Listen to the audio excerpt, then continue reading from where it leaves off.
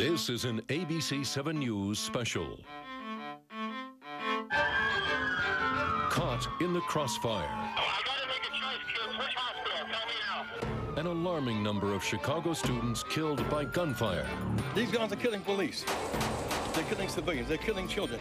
An endless arsenal recovered from city streets. We see everything from the old .22 caliber Saturday night specials up through the $900 Uzi. Saving our children. A cry for action. Until we as a society invest in our youth, we are counting down the days before the next innocent student is going to be killed. Stop the violence. A search for solutions. Now, here are ABC 7's Ron Majors and Cheryl Burton. Good evening, everybody. Chicago's children are putting themselves in the line of fire, just making the trip to school and trying to get back home safely. Violent deaths of school kids have unhinged our inner city communities, sparking outrage and a search for answers. So during the next half hour, we'll be joined by a group of city leaders, and we'll listen to the voices of our communities in a search for solutions to meet the challenge of keeping our children safe. We will try to get answers to why our children are being gunned down at an alarming rate and what's being done to prevent it.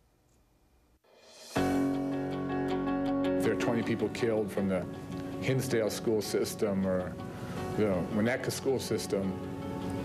You know, would that be tolerated? And I don't know what the answer to that would be. 23 of the 31 Chicago public school children killed this school year have been victims of gunfire. When we found out that it was the kids that go to school with our kids, that was real devastating. A 17-year-old boy who had nothing to do with gang, with violence. He's a happy, outgoing kid, very smart. He was a well-liked student. He was a nice, sweet-hearted person. He was only 13 years old. I need anyone that knows something to come forward, please, please. It could be your child next, so you better stand up and do something now. It was last month's fatal shooting of 16-year-old Blair Holt, who was riding a CTA bus home from school, that galvanized a community fed up with gun violence. We'll fight to make our streets safer. Blair's parents, Ronald Holt and Annette Nance Holt, have joined others in marches calling for better security and stricter gun laws. Blair, we walking for you, Blair. We walking for you. Joining us now is Ronald Holt, a 17-year veteran of the Chicago Police Department whose son died a hero while shielding a classmate from gunfire. We join the rest of the community in sharing your sorrow. And you have, since that day, been thrust into the front of an anti-violence movement, and you have declared that you would like to do something to end this cycle. Yes. Are you hopeful something can be done? I think something can be done, and I think it starts at the community level, at the grassroots level.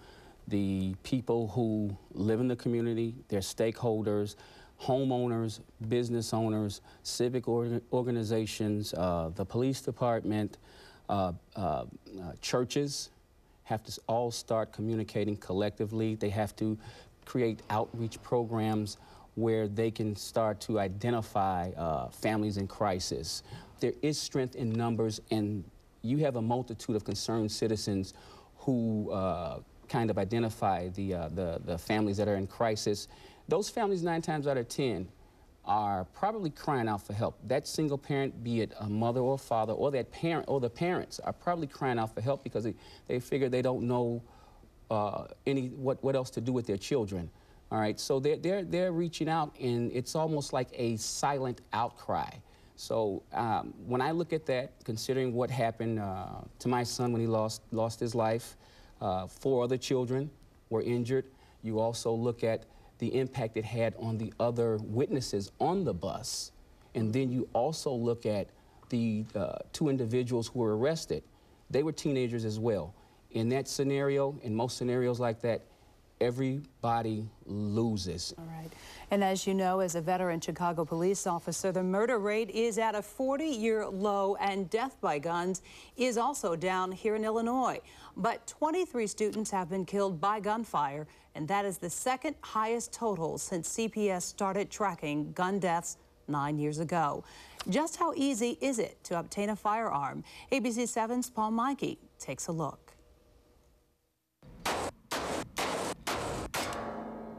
Oh, he got a lot of stuff. It is the beginning of a new work week at the Chicago Police Department's firearms section. All the guns recovered on the streets of the city are brought in here. Some are crime guns, many are not. Ready? Most of the guns will be test fired to learn if they've been used in any past crimes. All of them will be inventoried. Made in Romania.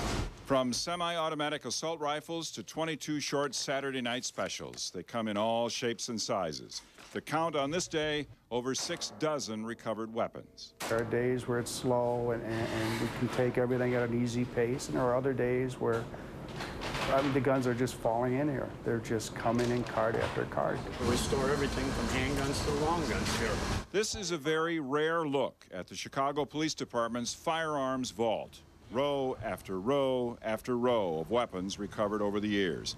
72,000 of them are stored here. Those involved in major crimes are kept. Most of the guns are ultimately destined for destruction in a blast furnace. It is a remarkable collection. We have what's referred to as a street sweeper shotgun. In the mid-90s, police in Chicago were recovering over 20,000 guns a year. But when unlawful use of a weapon became a felony charge, the gun recovery number dropped by roughly half. It has remained pretty much the same since. So where do most of the guns involved in crimes in Chicago come from? The answer is nearly 50% of them come from within Illinois. In the late 90s, a law enforcement sting at suburban Chicago gun shops revealed the ease of so-called straw purchases, where someone with a clean background buys with the intent of turning the weapon over to someone who wouldn't qualify to buy it. While that still happens, police say the gun shops are more attuned to it. What you're finding then is that there are fewer straw purchases going on in Illinois. Yes, yes.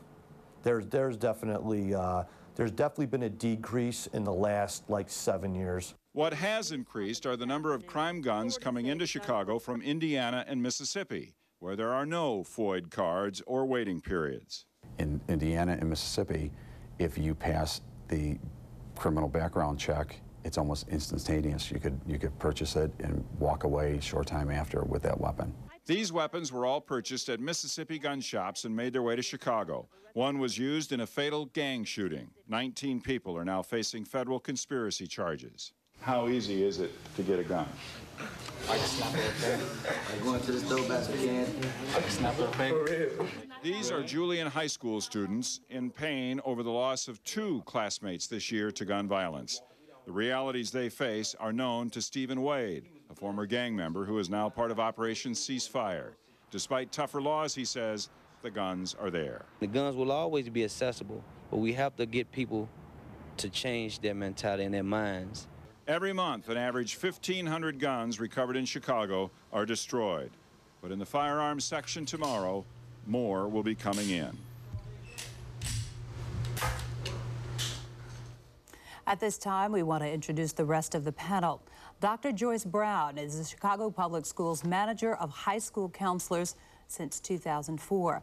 Alicia Amador is the Coordinator of Youth Services, Mujeres Latinas en Acción, and is a lifelong resident of the Pilsen and Little Village communities. Father Michael Pfleger is from the faith community of St. Sabina, has lived and ministered in the African-American communities on the west and south side since 1968.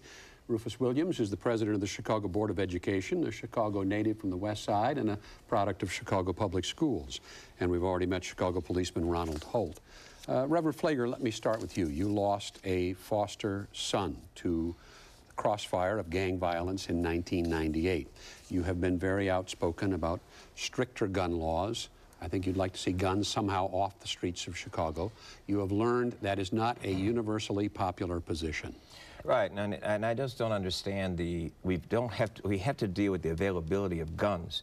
I mean, whether we look at Columbine, whether we're looking at the Amos girls, whether we're looking at Virginia Tech, or we're looking at the streets of Chicago, we talk about the shooters, and some of us have mental problems, some are loners, some are angry, some are confused, but there's one common thread. The common thread is they all have easy access to guns. Anybody can get a hold of a gun anywhere in Chicago or in any urban city around this country. And we have to change those laws. I mean, why should you be able to buy 100 guns a month? For what?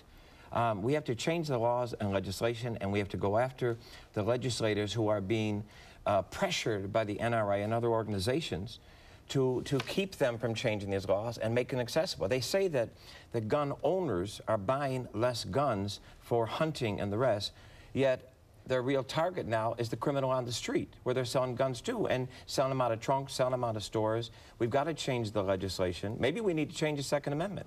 Maybe we got to go back and look at that and say, is this what really the fathers meant when they had the Second Amendment? But I also think we have to, as Ron was saying earlier, deal with homes and communities.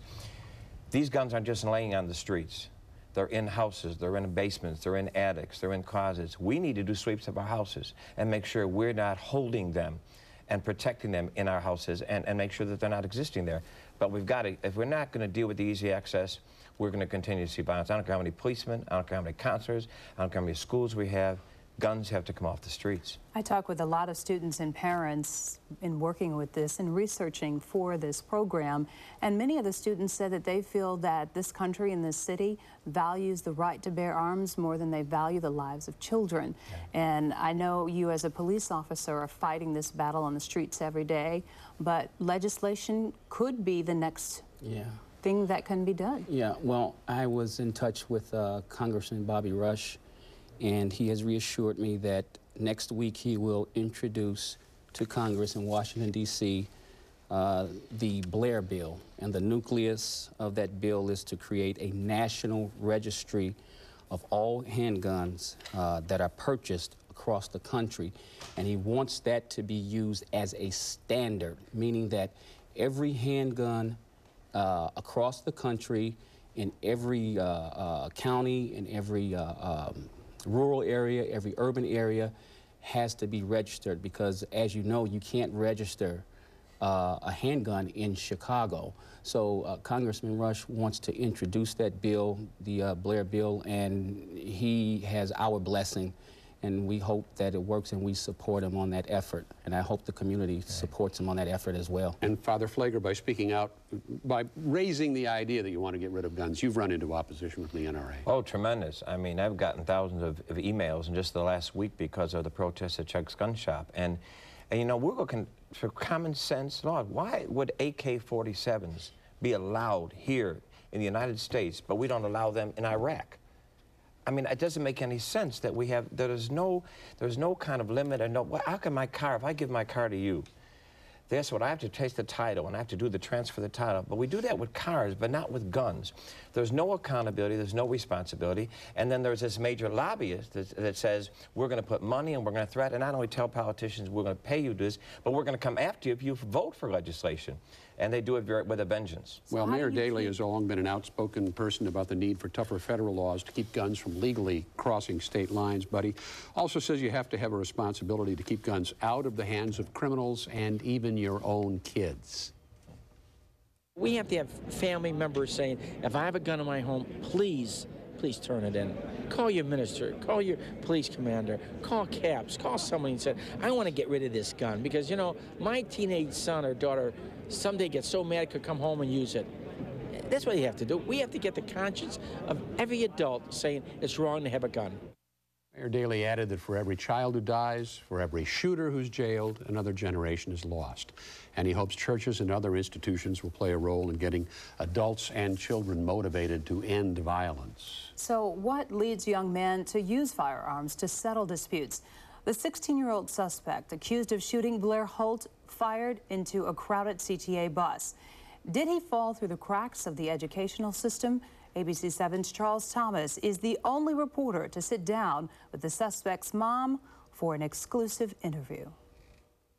My heart went out to the whole family. My heart go out to the other kids that he wounded, or, you know, all of them, because them wounds will never leave them kids. Yvette Harris said she'd known for some time that her 16-year-old learning disabled son, Michael Pace, was having problems with other boys at Julian High School. When we went to the school and we seen the principal, they said he was fighting. But they always picked on him and picked on him, and they never did anything about that. Harris counted no passing grades, but as many as 20 suspensions during Michael's 18 months at Julian before he dropped out in March.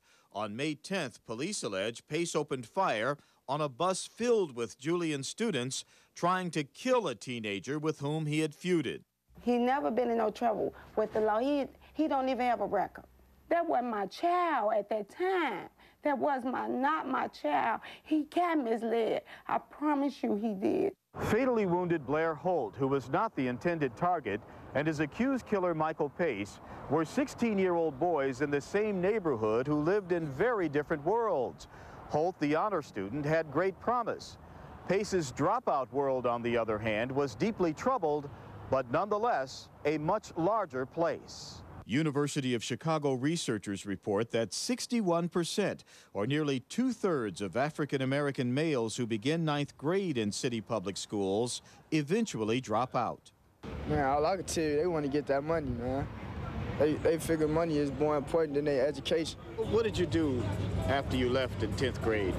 Days was like drinking, messing with a couple of females, and that's about it. That's all it added up to, man. UC professor Waldo Johnson suspects the black male dropout rate is even higher than 61%. What about those who didn't get to 9th grade? Because we know that there are those who may be dropping out even earlier. Harris told me Michael's problems began years ago at the Mount Vernon Elementary School, where his learning disability became apparent. He did the 3rd grade 3 times. They didn't help him. They didn't send him to no doctor, Charles. It's a story Diane Powell has heard too many times. She says her agency, Metropolitan Family Services, and others in the city can help kids like Michael. But Powell says there are not enough social workers in the public schools to contact and refer at-risk young people. We need to have enough services for these kids to do more prevention work before the kids get in trouble. Yvette Harris, who has 3 other children, says she'll no longer depend on Chicago public school counselors, and she pleaded with parents everywhere to pay closer attention to their children. Please talk to them and help them if they're calling out for you. Please, just help them. Please, because you don't need to go through the situation I went through. Please, because I am hurting. And I'm not just hurting for me and my kids or me and my son. I'm hurting for all the victims. Ronald Holt, the suspect's mother and family, and the witnesses on the bus, they are all victims. So we want to talk about what happened here. She said that the educational system failed her son. He fell through the cracks. Mr. Williams, what do you have to say? Well, I think laying the blame at the educational system is probably misplaced. There are certainly things that can happen in a school and things that need to happen beyond the school. I will tell you that we wrestle with funding. We do a lot, we do as much as we can with the dollars that we have. When I speak to principals, and I spoke to 12 of them on the west side and asked them, what is the one thing that you need that will really help improve student achievement? And they said the answer was a social worker. We have children who are dealing with things that adults can't deal with. So that part is certainly an issue that resonates through what we try to do. But given the 5.5 hours that we have of a child in school and trying to keep them on task, it's very difficult for us to do more in that environment. I think what really it calls for is, one, increased funding, increased opportunities, increased community involvement, and certainly as we look at these things, the issue of parenting cannot be sidestepped. One of the students told me that, you know, look at Blair Holt's parents were perfect, but he's dead. Yes. So we need to hear from Mr. Holt to see, after he has heard from the suspect's mother, what does he think about that? Well, I think that it cuts across the board. Everybody has to. You can't blame the public school system per se. The school system is not in a person's home when that child is born and being reared. A lot of parents, if they see that their child is lost, they're gonna cry out for help. They're really gonna cry out for help, and they're gonna look for some other outside entity to help them raise their child, because they know in their hearts that they can't do it, and they don't have all the answers. They really don't. So it goes across the board as far as the community and everything, and we just have to do what I say, create a safe passage for these children to and from school, from the home to school, from school to the home. It takes a whole community to get this job done. It takes a village to raise one child.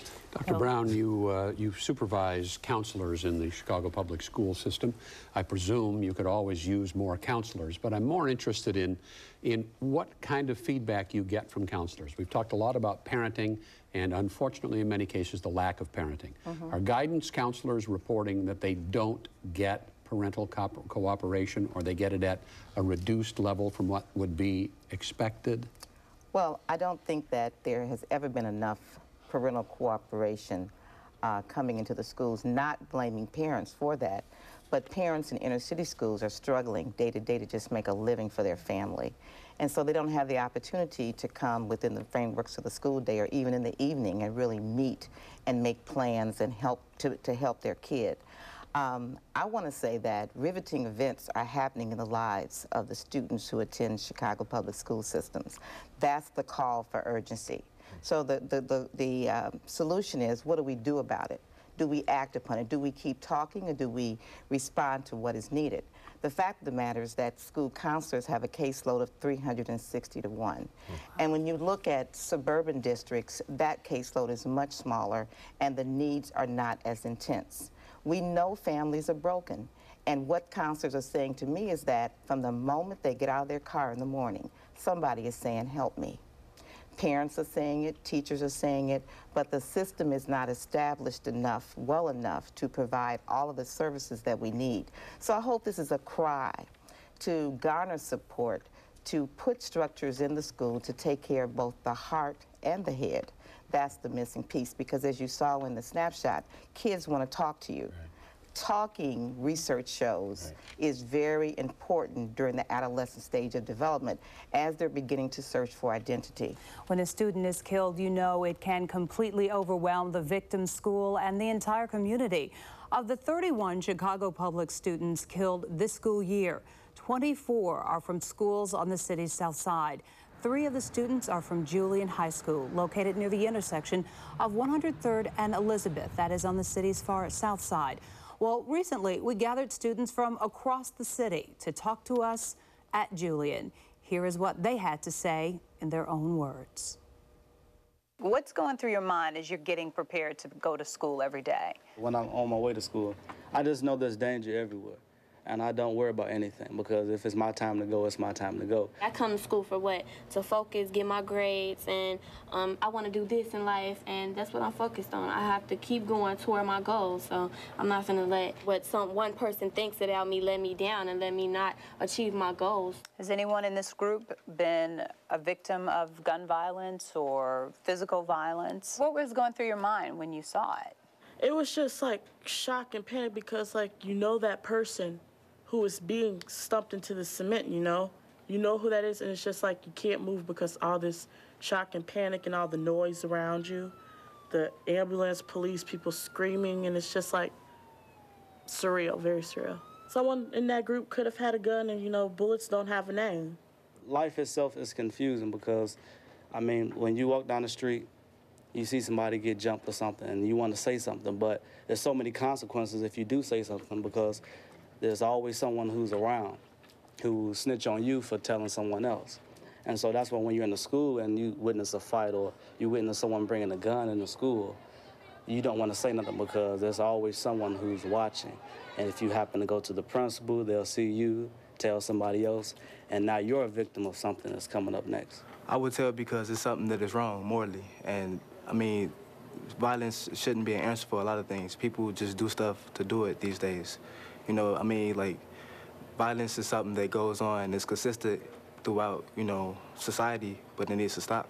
I think a lot of students are pressured into becoming a gangbanger or selling drugs or want to kill someone because they want to be popular. Our society is based on violence because violence sells to people. What would you do that you don't think is being done that could help the situation? There needs to be more males standing up and bonding with these other males so they can feel like, you know what, I have somebody I could talk to. I could be a man. I don't have to go pick up a knife. I don't have to go pick up a gun. That's not the first thing I got to do. And a lot of that has to do with pride. The main focus which CPS should be focusing on is the communication gap, which is lacking between parents and students, between parents and administrators, and the teachers and the security guards. It all starts at home. If you had a good parent, you know, nurturing, supporting you, and caring about what goes on in school and willing to listen, then maybe all this violence occurring wouldn't happen. If we can get teen leaders who can congregate, come together and say, you know what, we need to be the voice. We're the generation of tomorrow. Until we as a society invest in our youth, we are counting down the days before the next innocent student is going to be killed. Solutions from the teenagers. They said that no one ever talks to them. They are the problem and they are the solution. And Dr. Brown talked about the additional help needed. The schools can't do everything, but that's where the community comes from. And Ms. Amador, you're heavily involved in the community, in the Pilsen community for the many decades. How do you think this can be done with the community's involvement? I have a lot of hope with our kids. We've been working very closely, and I think in Pilsen Little Village, we found a way to bridge the gap between schools and social service agencies. We monitor the children's report card for the mom. Moms are working, they're doing the best that they can. We can't blame them. There are some moms that need help, and you're right, they are crying for assistance. There are more youth-serving agencies than ever before. Why can't we do anything? We need parents to rely on agencies like ours, like yours, and everyone else here on the panel. How do we get them to these agents? How do we get parents to these places where they can get help? Well, you just gave a wonderful idea, and I think that's one that we should certainly pick up on, and to the extent that we can find within each community, within each school, what the available agencies are in that environment, and make those available to our families and to our children, then we need to do that. We need to have the agencies step up, let us know that they exist, and let us know what kinds of things that they can do for our communities. When they come to you, what is it that they're looking for? Self-esteem, family? They are looking for encouragement and hope.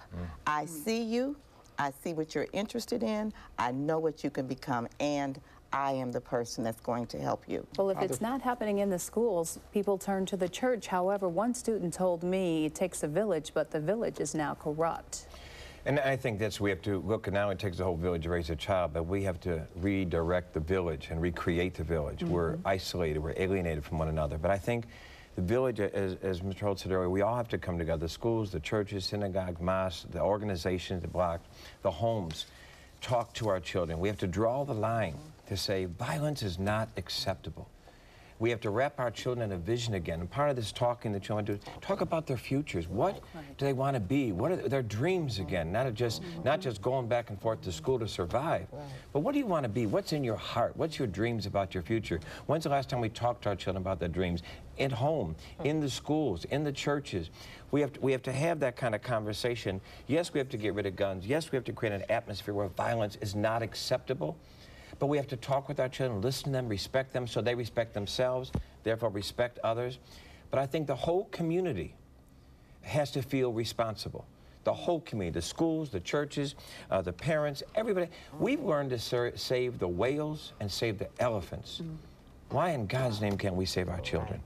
Thank you all very much. Mostly I want to thank you because you're all in the fight and you haven't given up, and we appreciate you taking your time to talk about it with us this evening. And though this concludes the broadcast portion of our program, I want to invite you to log on to our website, abc7chicago.com, where you can hear some more of this discussion. And as we leave you tonight, we want to remember the 31 CPS students whose lives came to an end much too early. Good night, everybody.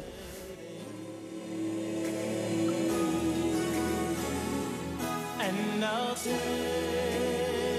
with me the memories to be my sunshine after the rain.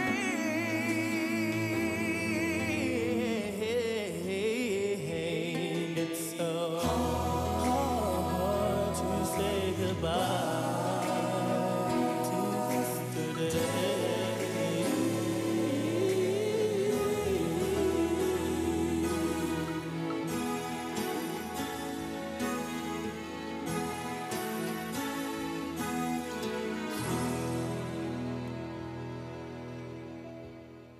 Okay.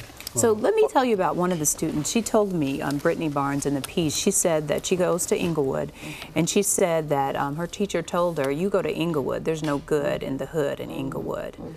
And I was stunned. And this teacher told this to a group of students, not just her. And this girl is very defiant. She's going to be very successful. I'm not worried about her at all. But the fact that a teacher who's getting paid by my dollars has the gall to tell this young, impressionable person that, and she said it fueled her to do better. And I probably think she's going to get straight A's this semester because of that. Yeah. And there are probably 100 stories like that. And I've talked to education deans about this very thing. And what I'm looking for is, where do they teach outside the content area? Where do they teach people who are coming into our schools how to care? And when I look at the curriculum offerings, it's just nowhere to be found. I'm an old school teacher, and I know how to care about kids. That's why I went into the profession. But so many people are coming to the profession without that piece. And so they need to be re-examined, retrained, rekindled. It's very important because we're in a certification, standards-based education. No standards-based education without personalization is my mantra. I agree. And school counselors, we're training them to lead that work, because they have been trained to address personal social issues and to help their colleagues understand the importance of that, side by side in collaboration with them, and then going and partnering with everybody who can help us, because it's going to take everybody to help us. It's interesting you say that, though, because one of the things I thought, you know, we keep talking about the police have to come back in and we have sensitivity training, all this kind of diversity training, all this stuff. And I wondered, do teachers ever, because we did this with our own school this year, because I said, have we ever done this before? To bring the teachers in and kind of bring them together and say, how do we teach to listen to, hear, and care, and teach our kids to care more about each other? Because in all the training to be a teacher, that's not in it. It's not in it. But in this day, it has to be. We did roll call when we opened up our domestic violence program to the police stations at 7 o'clock in the morning when they had their first roll call. And I was thinking that we probably need to do that in the school. To sit there and talk to them and tell them, well, with the police, it's like how to really make the arrest, not just, separate, quiet down, and then go away. There had to be an arrest made. At schools, we probably need to do something like that.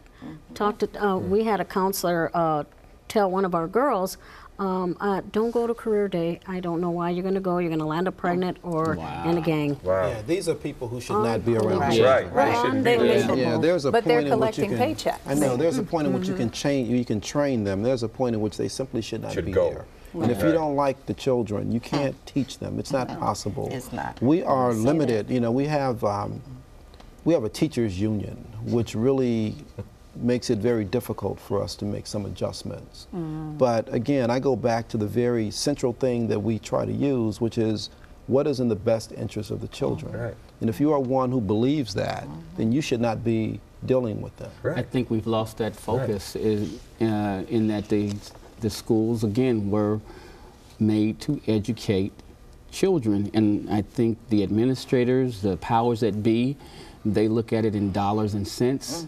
And a lot of the teachers, I think, there are some who are still personable.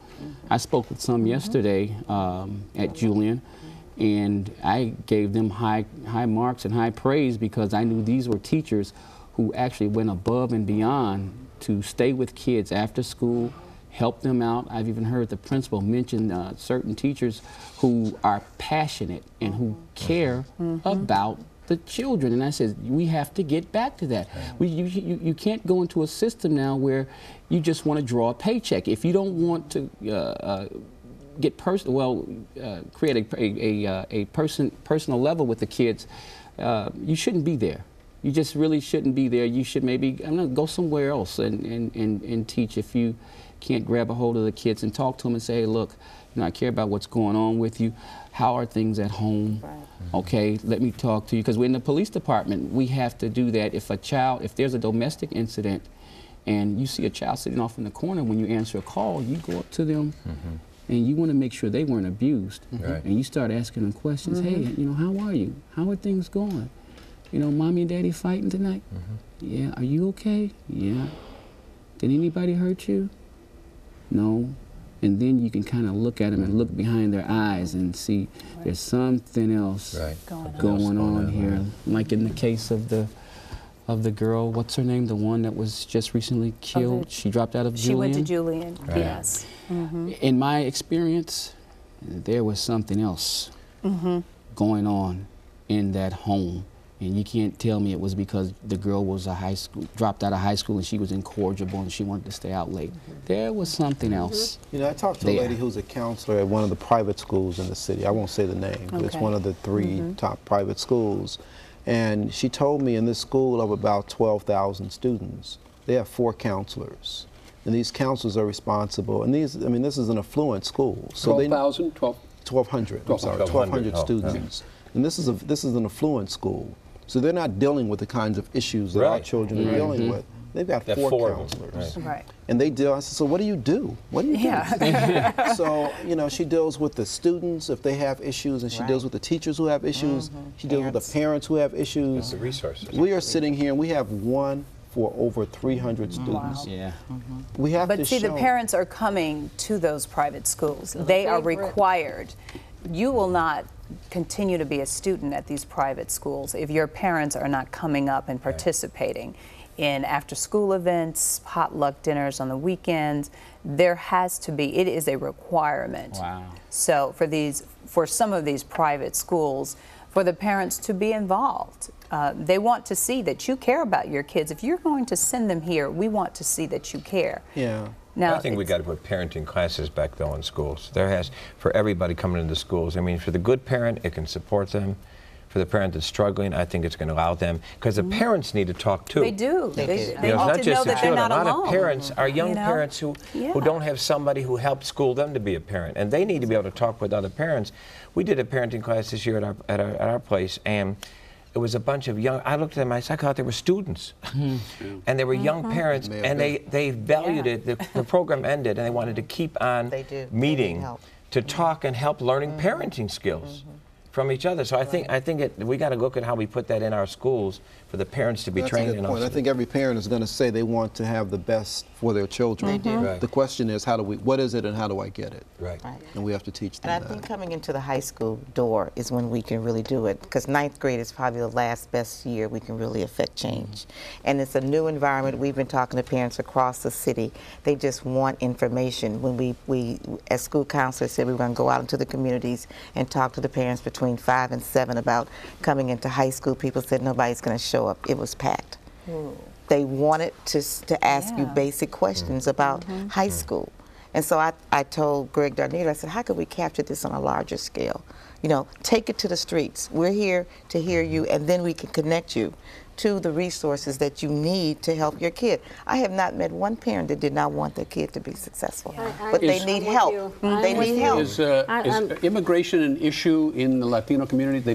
Parents aren't going to come to the school. This raid that happened, they're undocumented workers. They don't want to be seen anywhere. This raid that happened in Little Village has put fear in our families. Really? Families that were willing to come out, were willing to do things.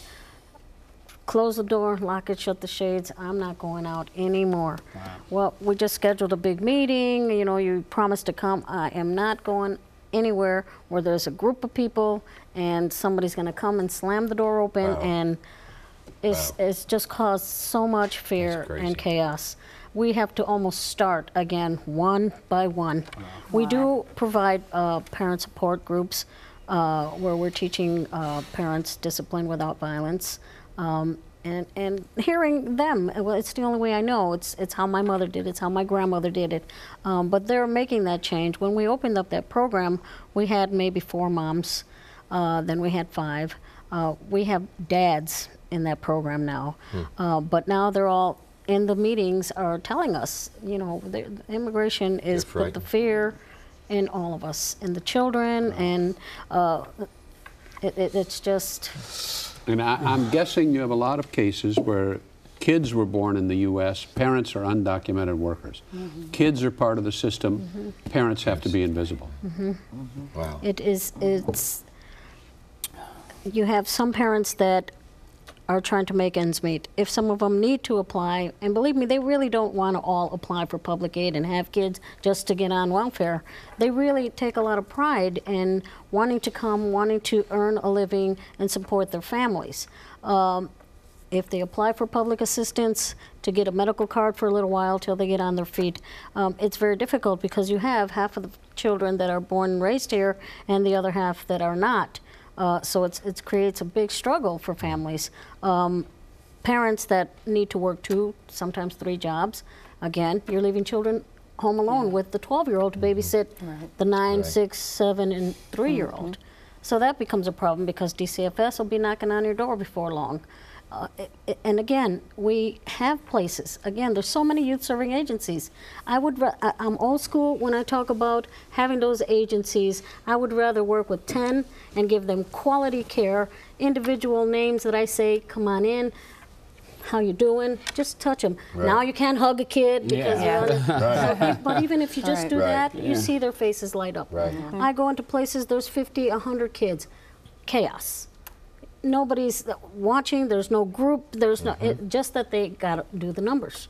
Right. So I would rather have the room full of kids that I know their name, they're getting fed, they're reading, they're cooperating, we're doing team building, we're doing icebreakers where they have to come together and talk and look at each other. Nobody's looking at each other anymore. But the system and the funding is set up for the 100 and not for the, it's not about quality, it's about putting numbers, having paper, and that's what they care about now. We'll give you a computer lab. Right. Well, I don't want a computer lab. You know, we can use it, but I want these kids to talk. I want them to interact. I want them to look at eye contact because that's where everything is lost. I can sit and talk on the phone all day to people. I'll come to you. I'll come to your meeting. I'm probably at every meeting possible. My paperwork, sure, it's going to be up there, but I'd rather do that individual contact, talking with teachers, talking to other counselors. I go and steal from other serving agencies that are doing great. Let me see what they're doing. I'm going to grab some tips. But I'd rather do that to make my program better than to just, you know, see a computer, I'm going to email you, you know. So where do we go from here then? Well, Ron began with the question of, are we hopeful? Are you hopeful that this can be stopped? The answer is it must be. It has to be, because we cannot. This is not normal. We cannot accept a situation where we're losing children in the ways in which we are losing children. It has to stop. Like Arnie said, if it was in Hinsdale or if it was in another affluent community, what would people call it? What would it be? Right. Be a crisis. Yes, it would be. Everybody would be dealing with it. Yes, we've got to find ways, we've got to do it. I mean, the suggestion, children have to be able, children shouldn't feel fearful in getting to school, and they shouldn't feel fearful in getting home. Or being at home. Or being at home. And one of the things that's clear is we need to hit the streets. We need to hit the streets between 3 and 5 o'clock and make sure that our children are getting to where they should be safely. When they're there, then we need to make sure that they're safe when they're there. We have to go back to basic blocking and tackling and make sure that things are happening like they should happen so that our children feel safe. I made mention of that at a forum that No Dope Express was having at the Paul Simon Job Corps Center a couple of weeks ago. And people were asking, well, what can we do? What can we do now? What can we do tomorrow when we leave here? What can we do throughout the weekday? Exactly what you just said. I suggested to them, I says, you need a contingency of parents, guardians, grandparents who are not doing anything during the daytime, during the school hours when the children have to take the bus to school and when they have to come home. That's pretty much between the hours of, let's say, 7 and 8:30, 8:45. Then when they're getting home, that's between roughly the hours of 2 o'clock and 3:30, 4 o'clock. I says, you need a contingency of parents that are going to meet their children there when they get off the bus, and of course when they get on the bus when they're going to school. And they said, they looked at me kind of sideways and thinking that it might be difficult. I said, it's not difficult. These parents just have to be motivated. What about older sisters who are at home, older brothers who are at home, uncles who are living in this household? A responsible adult has to take the lead in situations like that. That's the part about a village raising a child, because like you said, these kids, they said they're scared going to and from school, wondering if they're gonna make it, because they know the neighborhood is bad. They live in the neighborhood. And this is block by block. I mean, like each block, you step out and say, I am going to be responsible for my block. I'm going to mobilize these parents, and we're going to make sure that nothing happens on this block. Exactly. And you take every block and that happens, suddenly we're safe. Suddenly it's working like it should work. The safe and passage everybody, will that's exist. something that everyone can do. Take control of your block. Well, thanks again. We are out of time for sure now. I appreciate all of your efforts and again your time. I think this was important. It was much needed. We could be here all night because we're talking about our children, and we should never have to stop. Actually, I will be here. You got a couple more things? Yeah, just a couple. Yeah. So thank you all again. Thank you very much. Excellent conversation and insight.